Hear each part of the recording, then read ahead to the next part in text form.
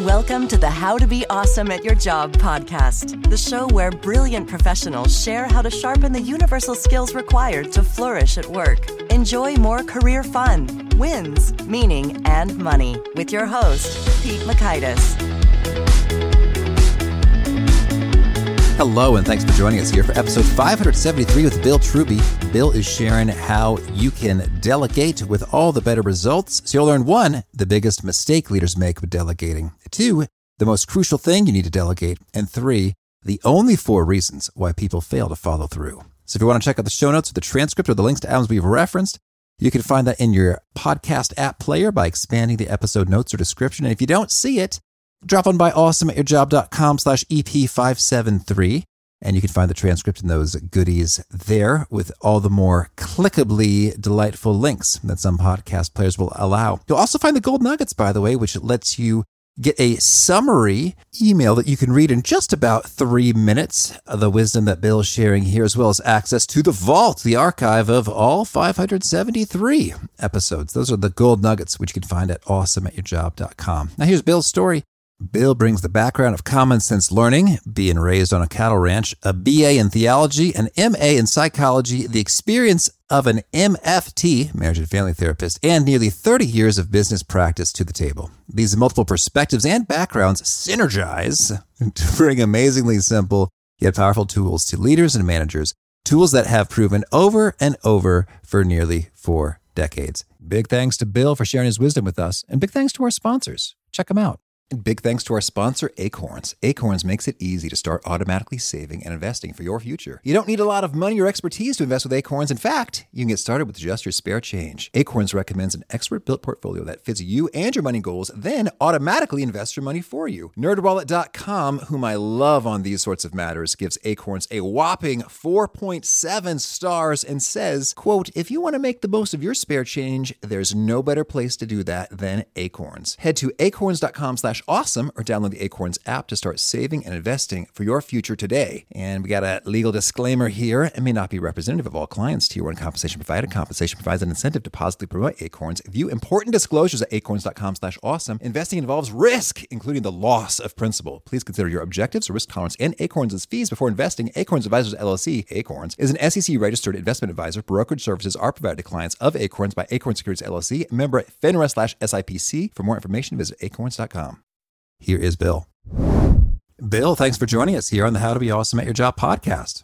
Well, my pleasure, Pete. I'm thankful to be able to talk with you, and I guess it's been a while since we've begun to connect, and now we're really voice to voice. Well, I am thankful too, because I remember I've discovered you in my very first batch of guest recruitment. It was in the For Your Improvement book by the Korn Ferry folks. Had a nice bibliography of books and resources associated with each skill I thought I might focus in on. Yours was one. I liked it. It didn't work out, but 4 years later, well, here we are. I'm glad we both stuck with it. Well, I embarrassingly apologize, Pete. There was a lot going on in life back then. No, me too. And I didn't really follow up much. It was like every, year. Hey, Bill, I still want you.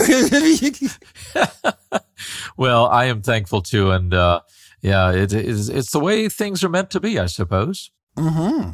Well, so we've got a lot of fun to get into when it comes to delegation, but I want to hear just a smidge about, you grew up in a cattle ranch in Texas, and my experience with ranches is limited to the Nickelodeon program, Hey Dude, I watched as a child. Oh, you poor soul, you. Yeah, so tell us about this. Oh, well, I tell you what, I attribute most of who I am and how I am to my cowboy background. And I didn't grow up in Texas, but I have roots in Texas.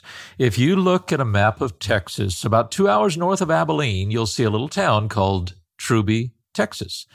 And there's a little book written by the Arizona Historical Society about the Trubys and the Coxes.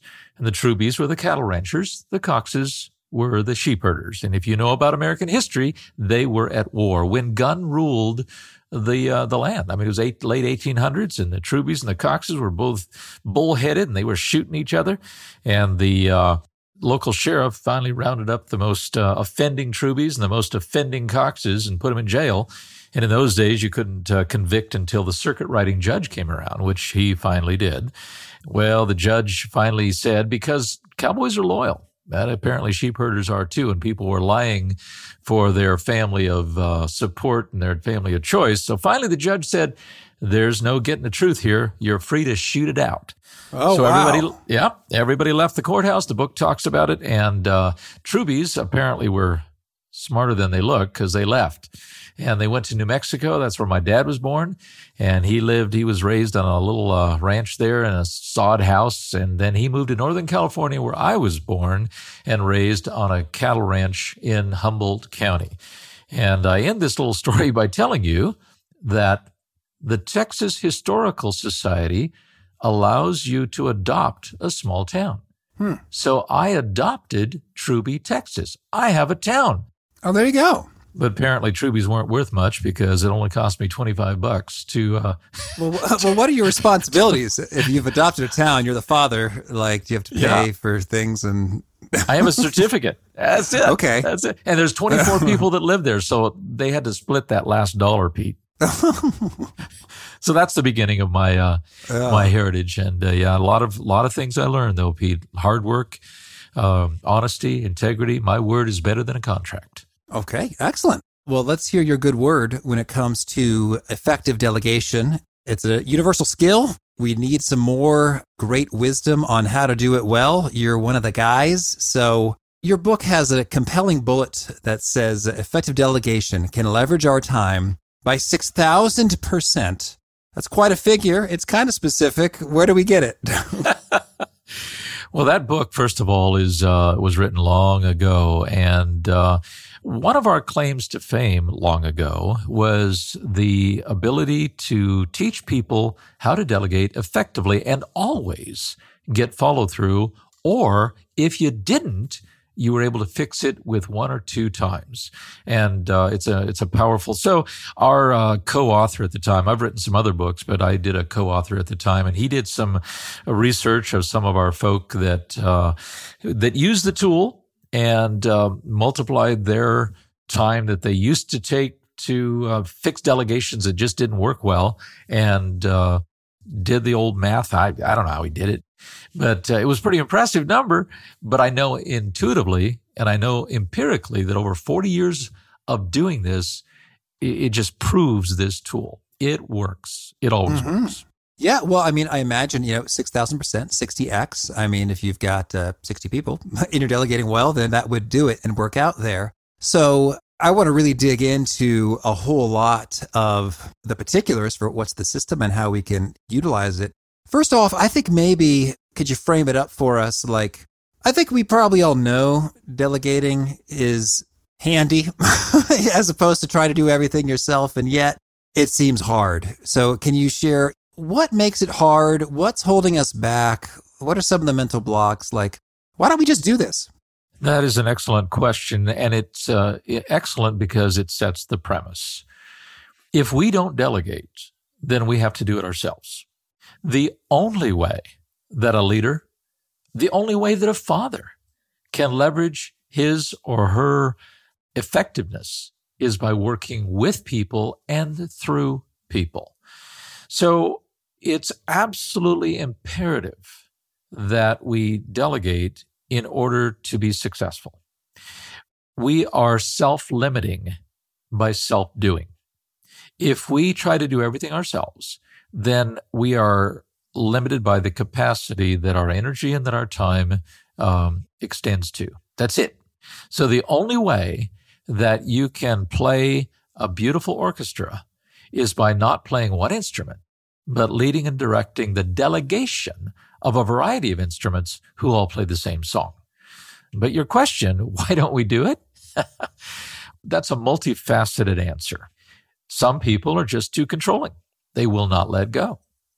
Other people are trying to make it perfect and they don't think anybody else can. So it's a self-esteem issue. There's a variety of issues, Pete, that cause people to not delegate. But the number one consistent theme that I've seen throughout all my years of teaching people to delegate is simply they don't know how. They'll try to duplicate themselves. They'll try to get people to do things exactly the way they would do it. They try to micromanage. They try to just give them a little few pieces of information and tell them to go, and they don't give them all the information. So our tool has been built to cover every eventuality of delegation and thereby make it successful.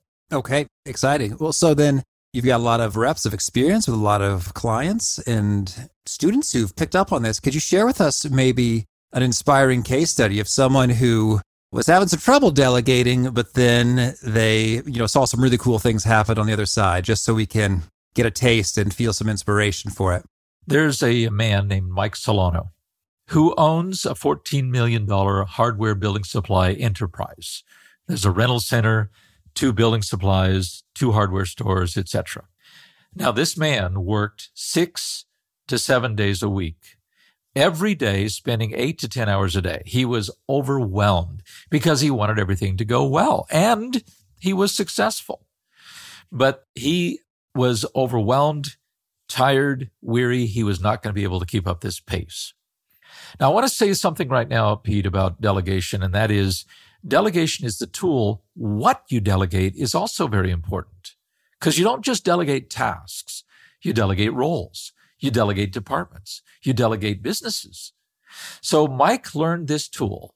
He used it at the core of all of our other processes and teachings and tools that we use to run a business. And this was the core. And now Mike works 2 to 3 days a week if he wants to. His delegation process has empowered people. People have a sense of ownership. People have a sense of accomplishment and achievement, and they enjoy going to work, doing their role, their job, and reaping their results. And he's allowed them to feel that kind of ownership. We teach people, we teach leaders, we teach managers that you need to lead accountable people and not hold people accountable. That's a core concept that we teach always. If you hold people accountable, you're the one holding the accountability. If you lead accountable people, then they're the ones holding the accountability. And that's a whole other subject. Mm-hmm. But Mike's people have learned to be accountable, and he doesn't have to hold them accountable. And this tool is the core of how this process works. Excellent. Okay. Well, so then lay it on us. What is this tool, this process? How do we go do it? Well, when your listeners go to the delegation flowchart link and download it, they're going to see what I'm talking about. But it truly is a flowchart, Pete.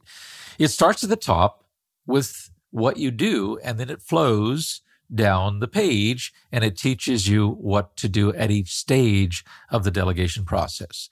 And at the very top, there is the point that you need to delegate accountability. Notice, you're delegating accountability. You're not delegating just a task. You're delegating accountability, and you're including responsibility and authority. Now, that's an important point. Sometimes people try to delegate by giving people a task to do, but they don't give them the authority that's associated with the responsibility. And here's one of the first points. Sometimes the person doesn't have literal authority. For example, there's a safety officer in a big company. The safety officer doesn't hire and fire, but the safety officer is charged with going through the facility and making sure people are doing safe practices and following safe protocols. So what happens if Mr. or Mrs. Safety Person says to John or Jane Doe manager, hey, you need to stop doing that? If safety officer doesn't have authority, that person doesn't have any teeth in their words. So how do you give the safety officer authority? You give it to him or her as vicarious authority, no different than air traffic control. Now, I'm sure you've flown a lot, Pete. Mm-hmm. But when I listen to the pilots, air traffic control says, United 73, descend and maintain 10,000. I have never once heard a pilot say, you're not my boss. And obviously, they follow the instructions of air traffic control because of 2 reasons. One, there's benefit. They're not going to run into another plane. And number 2, FAA and the United Airline or Delta Airlines or whatever company you're looking at have given the air traffic controller vicarious authority to give orders to the pilots. So what that looks like is John or Jane Doe's CEO says to the company, people, Martha or John, this is my safety officer. When he or she is asking you to do something, it's as if I'm asking you to do it. So that's the first mindset that needs to be delivered in the context of delegation. We're delegating responsibility and authority. Right. So responsibility, authority, accountability. So it's sort of like the whole enchilada. It's like you own it, it's yours, and that's really handy in terms of there's not a lot of excuses that emerge from that. It's like, well, I just did this because that was what was on the process sheet I was supposed to follow, as opposed to, well, no, you own this sort of domain. So yeah, you're going to follow the process, but you're also going to kind of exercise some judgment to do what clearly needs to be done to make it work out well. You're right, Pete. And that's a very insightful way of putting it. The person who is being delegated to feels ownership of that enchilada. Mm-hmm. But the most important point is that other people know that he or she has that enchilada. If they don't know, then that person is limited in their ability to carry out the task or the project. So that's the first mindset. And many things that we teach, Pete, have to do with mind shifts, sort of like leading accountable people rather than holding people accountable. That mind shift alone changes a ton of behaviors and beliefs and attitudes. So that's the top of the flow chart. Delegate accountability, including responsibility and authority. And at that point, you create what we call a contract of expectations. There's never an assumption. The person being delegated to never walks away with a question. It's a two-way communication, and this is where our communication tools come in, but you must create a clear contract of expectations. The core of a contract of expectations, or COE as we call it, is a what, by whom, by when. What, by whom, by when. Who will do what by when. Correct. Okay. Included in that is the purpose and context. Because if I just ask you, Pete, go do this, and you say, okay, I'll do it, and you have no purpose or context, then you cannot be creative in the obstacles that may come your way.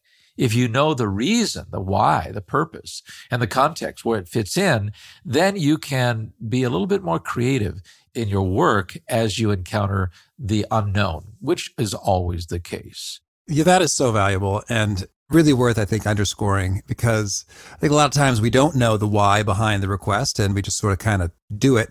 But I think I've been on both sides of things in terms of being the doer of the task and not really knowing, but it's like, well, I could go either way, but I don't know, and it isn't in my thing. So my instructions, I'm just going to make a note and kind of keep on rolling. And then as the leader, when I have been so wise as to share the purpose and context, to be surprised and delighted with people that I'm managing, say, hey, you know, I bumped into this and so I did that. That is perfect. Thank you. It just feels so good. Like I didn't have to say anything. Yeah. And then it came back even better than I had imagined it could have from my just process instructions. So this is really cool. Purpose and context has many psychological benefits. It increases ownership. It shows respect. It feels like you belong, that you're included. But more importantly, if the percussionist in an orchestra doesn't know the song, all he can do is play the music. And if you don't play the music in the context of the song, you might play too loud. You might play too soft. Same with the violin. Same with the piccolo. Same with the French horn. We must understand the purpose and context of the notes that we're playing in order to make it effective in the long run. Mm-hmm. Absolutely. So this is the first thing that happens in the delegation process. It's preventative. So there's this clarity of what, by whom, by when. There's a purpose and context. If there's a long project, then you clarify when you want reports. And you always ask the person to do it. You don't tell. This is about leading accountable people. Pete, if I said, Pete, go do this or that, then you're just a puppet. You're just a person that's doing a job. If I say, will you do it? And you say yes, now we have a contract and you own it. So when you don't do it, if you don't, I don't say, didn't I tell you?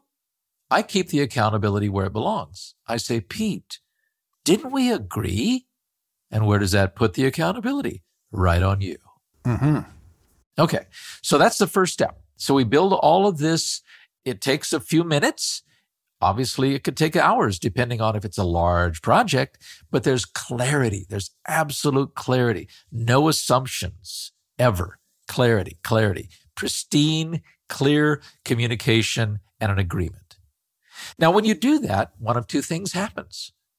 If the person follows through, and if you look at the delegation flow chart, you'll see on the right side of the page, there's a box that says follow through. And when a person follows through, then the arrow goes down to what we call a continuous improvement celebration. Obviously, the type of celebration depends on the extent of the delegation. If I ask you to go get lunch for the team, that's different than solving world hunger. So the celebration is congruent with the task. And I don't know that we want to get into all the details of a celebration at this point, but just to earmark the 4 parts, there's the party factor because everybody wants to have fun. There's the recognition and appreciation. People need to be recognized and appreciated. There's the learning, what went well, what didn't go well. What didn't go well so you can fix it. What did go well so you can repeat it. Because if something went well and you don't know why it happened, you're not good, you're lucky. And then you transfer that knowledge to other people in the company or other friends, somebody else that could benefit. So that's the right side of the flow chart. Follow through, and then the last thing you do is to have some kind of a celebration, which gives closure and recognition and that motivation to want to be delegated to again. Okay. Now, the left side is when somebody may not follow through. This delegation process always works, but what happens with somebody who doesn't follow through is that you follow this chart and you will fix it typically one time. There's a circle that goes on. So if there's no or limited follow through, there are 4 reasons. You know, Pete, I've never heard anybody talk about this. I've never heard anybody write about it. I've never heard anybody speak about these 4 concepts, but there's only 4 reasons why someone won't follow through. Only 4. And I'm talking about anybody, your friend, your neighbor, your spouse, your kid, your employee, your employer. Human beings have 4 reasons why they won't follow through. And a wise leader, a wise delegator, will search for the reason in the order that I'll give them to you right now. The first is, and they all start with lack of. The first is lack of awareness. They weren't aware. Now, typically, we're communicating when we're delegating, and humans aren't the greatest at communicating. Mm-hmm. So if it's lack of awareness, it's often some glitch that occurred in the communication process.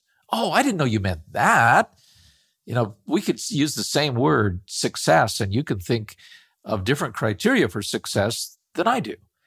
So the first is lack of awareness. And you never demand, you always ask questions. So what was your understanding of the task? To see if there was awareness. If there was awareness, the second reason a person won't follow through or can't follow through is lack of training. They thought they knew how, but they didn't. So did you know how to do this? The third reason is lack of resources. They didn't have enough time. They didn't have enough equipment. They didn't have enough staff. They didn't have enough money. Something was lacking that wasn't prevalent or wasn't known at the beginning of the delegation process. And the only other reason a person won't follow through is lack of accountability. So lack of awareness, number 1, lack of training, number 2, lack of resources, number 3, and lack of accountability. They're just not doing it. And so let's define accountability there in this context. So as they don't feel like it, or what do you mean specifically about accountability here? They just didn't do it. Okay. It's just, the outcome wasn't there. You didn't bring lunch. Well, so I guess, call me a stickler as a former strategy consultant about when you lay out hey, there's 4 reasons. I get really excited about a mutually exclusive, collectively exhaustive categorization set because I'm a dork that way. So lack of accountability, they just didn't do it. That almost feels like a everything else bucket. I guess in a way you could maybe subdivide that, like there are multiple reasons why they just didn't do it. They didn't feel like it. They weren't motivated. They don't care. Yeah. Can you unpack the lack of accountability a little more? Sure. And I love all those big words you used to identify this set. That was awesome. Okay. Remember what we delegated at the beginning of time. At the beginning of this delegation process, we delegated accountability. Well, there's an obvious finishing of that sentence. The accountability to do blank. So you and I are climbing a mountain, and I delegate you the holding of the rope to belay me as I climb. Okay. If you do not adhere to that accountability, you just don't hold the rope, I don't really care why. Because at this point, we're not talking about the why. We're simply talking about the outcome, period. Mm-hmm. So if you don't hold the rope, there's danger. If your hands hurt, if you're sad, if you sneeze, if you don't feel like it, those are all beside the point. When you're out on the football field and the ball is thrown to you, it doesn't matter how you feel. Your job is to catch the ball. Mm-hmm. And if you don't go up to catch the ball, then you have not been accountable to what you've agreed to be accountable about. So it's really not a catch-all. It's specifically focused on the task that was delegated. In some ways, I suppose the 4 reasons are the why, but they're all about behavior and resources to do the behavior. They're not diving into the emotional or psychological or relational reasons. Oh, sure. I guess what I'm driving at is what I loved about the first 3 is lack of awareness. Oh, okay. Well, we're going to have a clarifying conversation. We're going to have some more detail. Okay, good. We're all on the same page. Solved. Lack of training. Oh, I'm so sorry. Well, here's an instructional, a tutorial, a class, a course, whatever. Okay, now you know. Okay, good to go. Lack of resources. Oh, shucks, you're right. We got to free up some things from your plate or get some more people or budget under your purview. So that's solved. But how does one solve a lack of accountability? This, again, insightful, Pete. That's fantastic, because if you'll look at the chart, you'll notice that the first 3 items, awareness, training, and resources, are typically one-time fixes. Once you find that's the case, then you provide the fulfillment of what was missing, awareness, training, or resources. So, and then you renegotiate the contract. It goes up, renegotiate the contract by saying, okay, let's look at the contract of expectations again and re-enter your delegating process, your process of doing what I've delegated you to, given your new resources or your new training or your new awareness. So that one's a one-time loop. Now, the lack of accountability, that one is fixed by using a separate tool. Now, first of all, I want to make sure that we understand that lack of accountability is binary. They either did it or they didn't. Mm-hmm. And if they didn't, they agreed to. So the first thing we do is to ask the question, didn't we agree? Right now, we're working with a $440 million, 2,500 person nonprofit dialysis company. That entire company is using this particular process to fix people who are not performing effectively, who are not being accountable. And HR, if you call HR, the first thing HR will say is, have you asked them if they agreed to the contract of expectations? So we keep the accountability where it belongs. And quite frankly, that's respectful. Mm-hmm. If I take your accountability away and say, all right, now I'm just going to demand this and I'm going to make you do what I'm wanting you to do, then you're a slave. You're not a fellow human being. So how you fix the lack of accountability is through this process. Number 1, didn't we agree? And the person says yes. Then secondly, then what happened? We don't ask why. Then what happened? We give a chance for a person to give their reasons.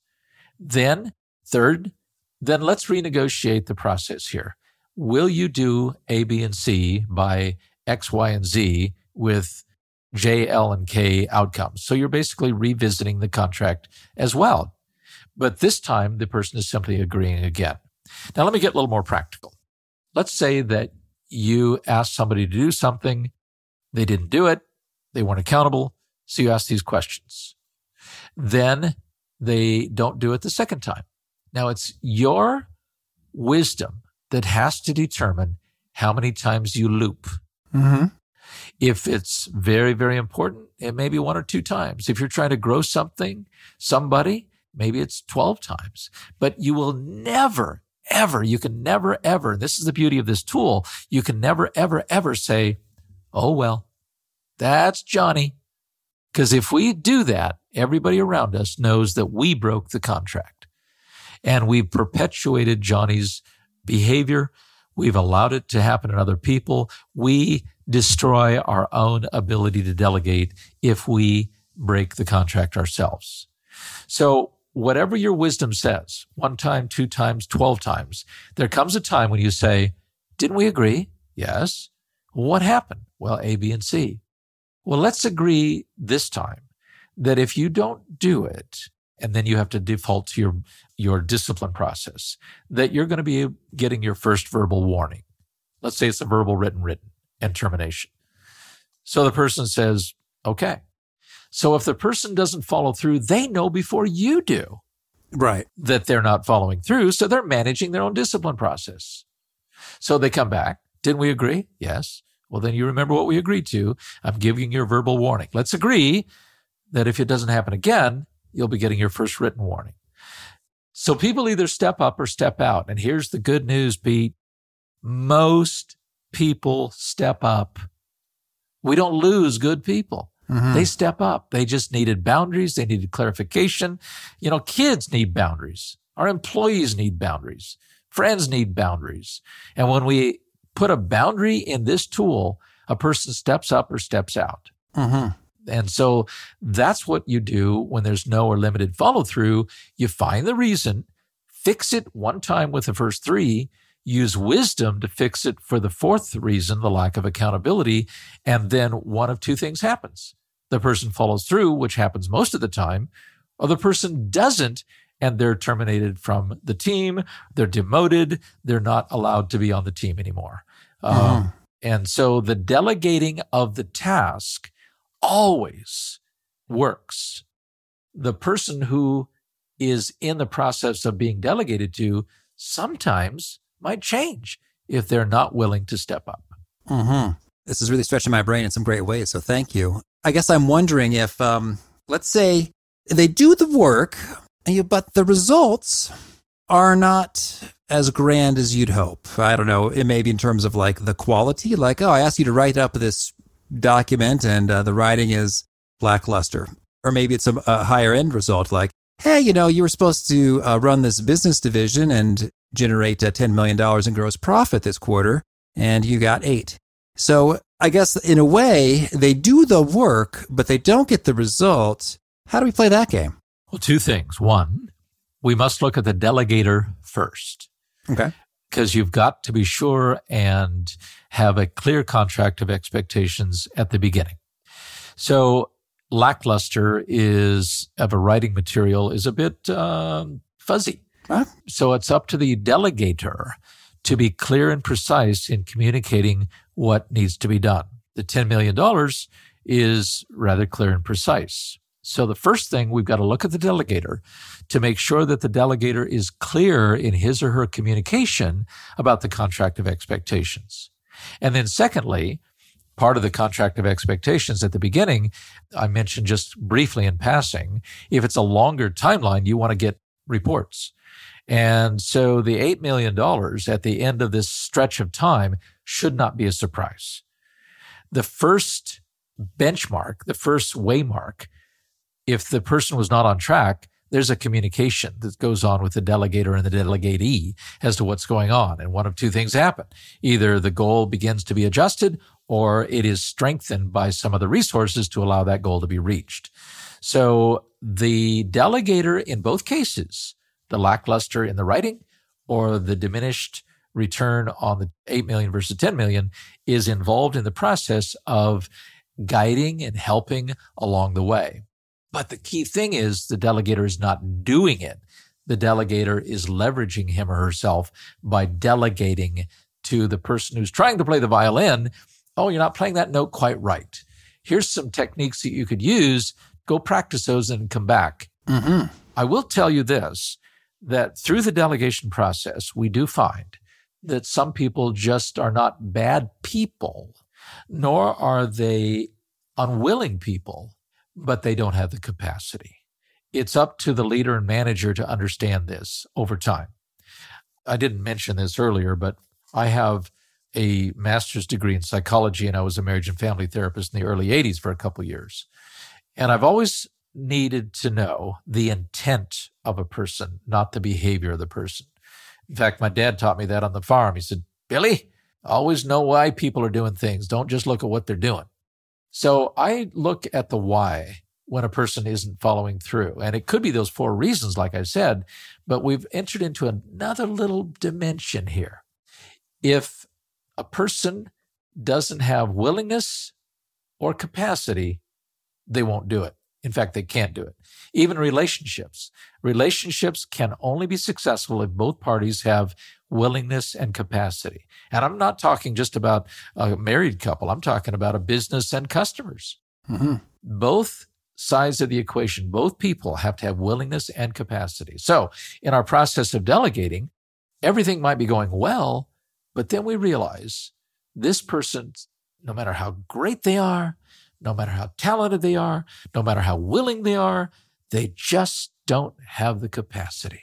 And that's where we have to adjust who we're delegating to. Mm-hmm. Okay. Well, Bill, thank you. Tell me anything else you want to make sure to mention before we shift gears and hear about some of your favorite things. The core concept of everything we teach is to be other-centered. I want to just highlight that. That's embedded in this. It's clearly seen in leading accountable people. It's clearly seen in asking the person to agree. It's clearly seen even in the disciplining process if a person has lack of accountability. But I believe that the most successful businesses, the most successful leader, the most successful delegator will do so in the context of where the other person is coming from. How to communicate to them. We'll communicate to a 12-year-old differently than we will a 48-year-old. We'll communicate to a person with a different skill set differently than a person who has a limited skill set. So the delegation process is a tool. It's like a shovel, but you dig differently in sand than you do in clay. So we exercise our interaction with the other person using the same tool. We exercise it a little differently based on that other person's needs and wants. That's how we make them successful, is that we're always others-centered in our application of this tool. All right, thank you. And now could you share with us a favorite quote, something you find inspiring?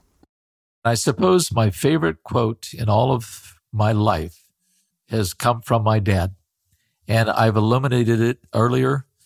He always said 2 things. Billy, always understand why the person is doing what they're doing.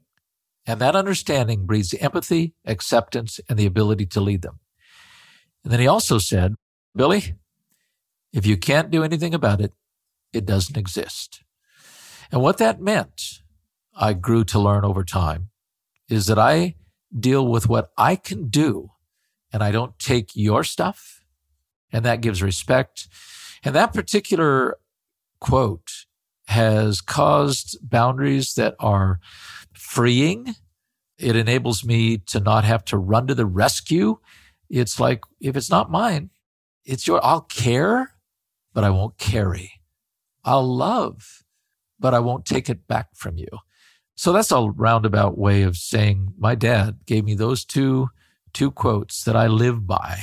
And they are very, very meaningful. They're very deep in my soul. He said, always know the why, and then you'll understand the person. And if you can't do anything about it, it doesn't exist. Oh, thank you. And how about a favorite study or experiment or bit of research? I love the book Thinking Fast and Slow. Daniel Kahneman wrote it, and it tells you what goes on in your brain very fast when you encounter something, and then what happens after you think about it. And that research has literally changed my life on how I teach, on how I think, on how I do what I do. Mm-hmm. Okay. And tell me, is there a particular nugget you share that really seems to connect and resonate and people quote back to you often? Well, there isn't necessarily one, but I will tell you this little story. There was a man in one of the large companies, 8,500 person company, that had this Christmas party. And this man went as Bill Truby, though nobody knew he was Bill Truby. And he was dressed in a tie, a shirt, and an overcoat. And people said, "So who are you?" This was a dress-up affair, masquerade type thing. He said, "I'm Bill Truby." And they would say, "What do you mean?" And he'd open up his coat, and in there were 3x5 cards that he called Trubyisms. So apparently, I say things all the time that people remember, and I don't think there's one, Pete. I think that there's things, I make them up. I make them up. I go to a company and I'll officify them. And then people start using that word. Okay, we're going to get officified. And I'm here to bring you to a state of officification. So I don't think I'm stuck on one. All right. And if folks want to learn more or get in touch, where would you point them? TrubyAchievements.com.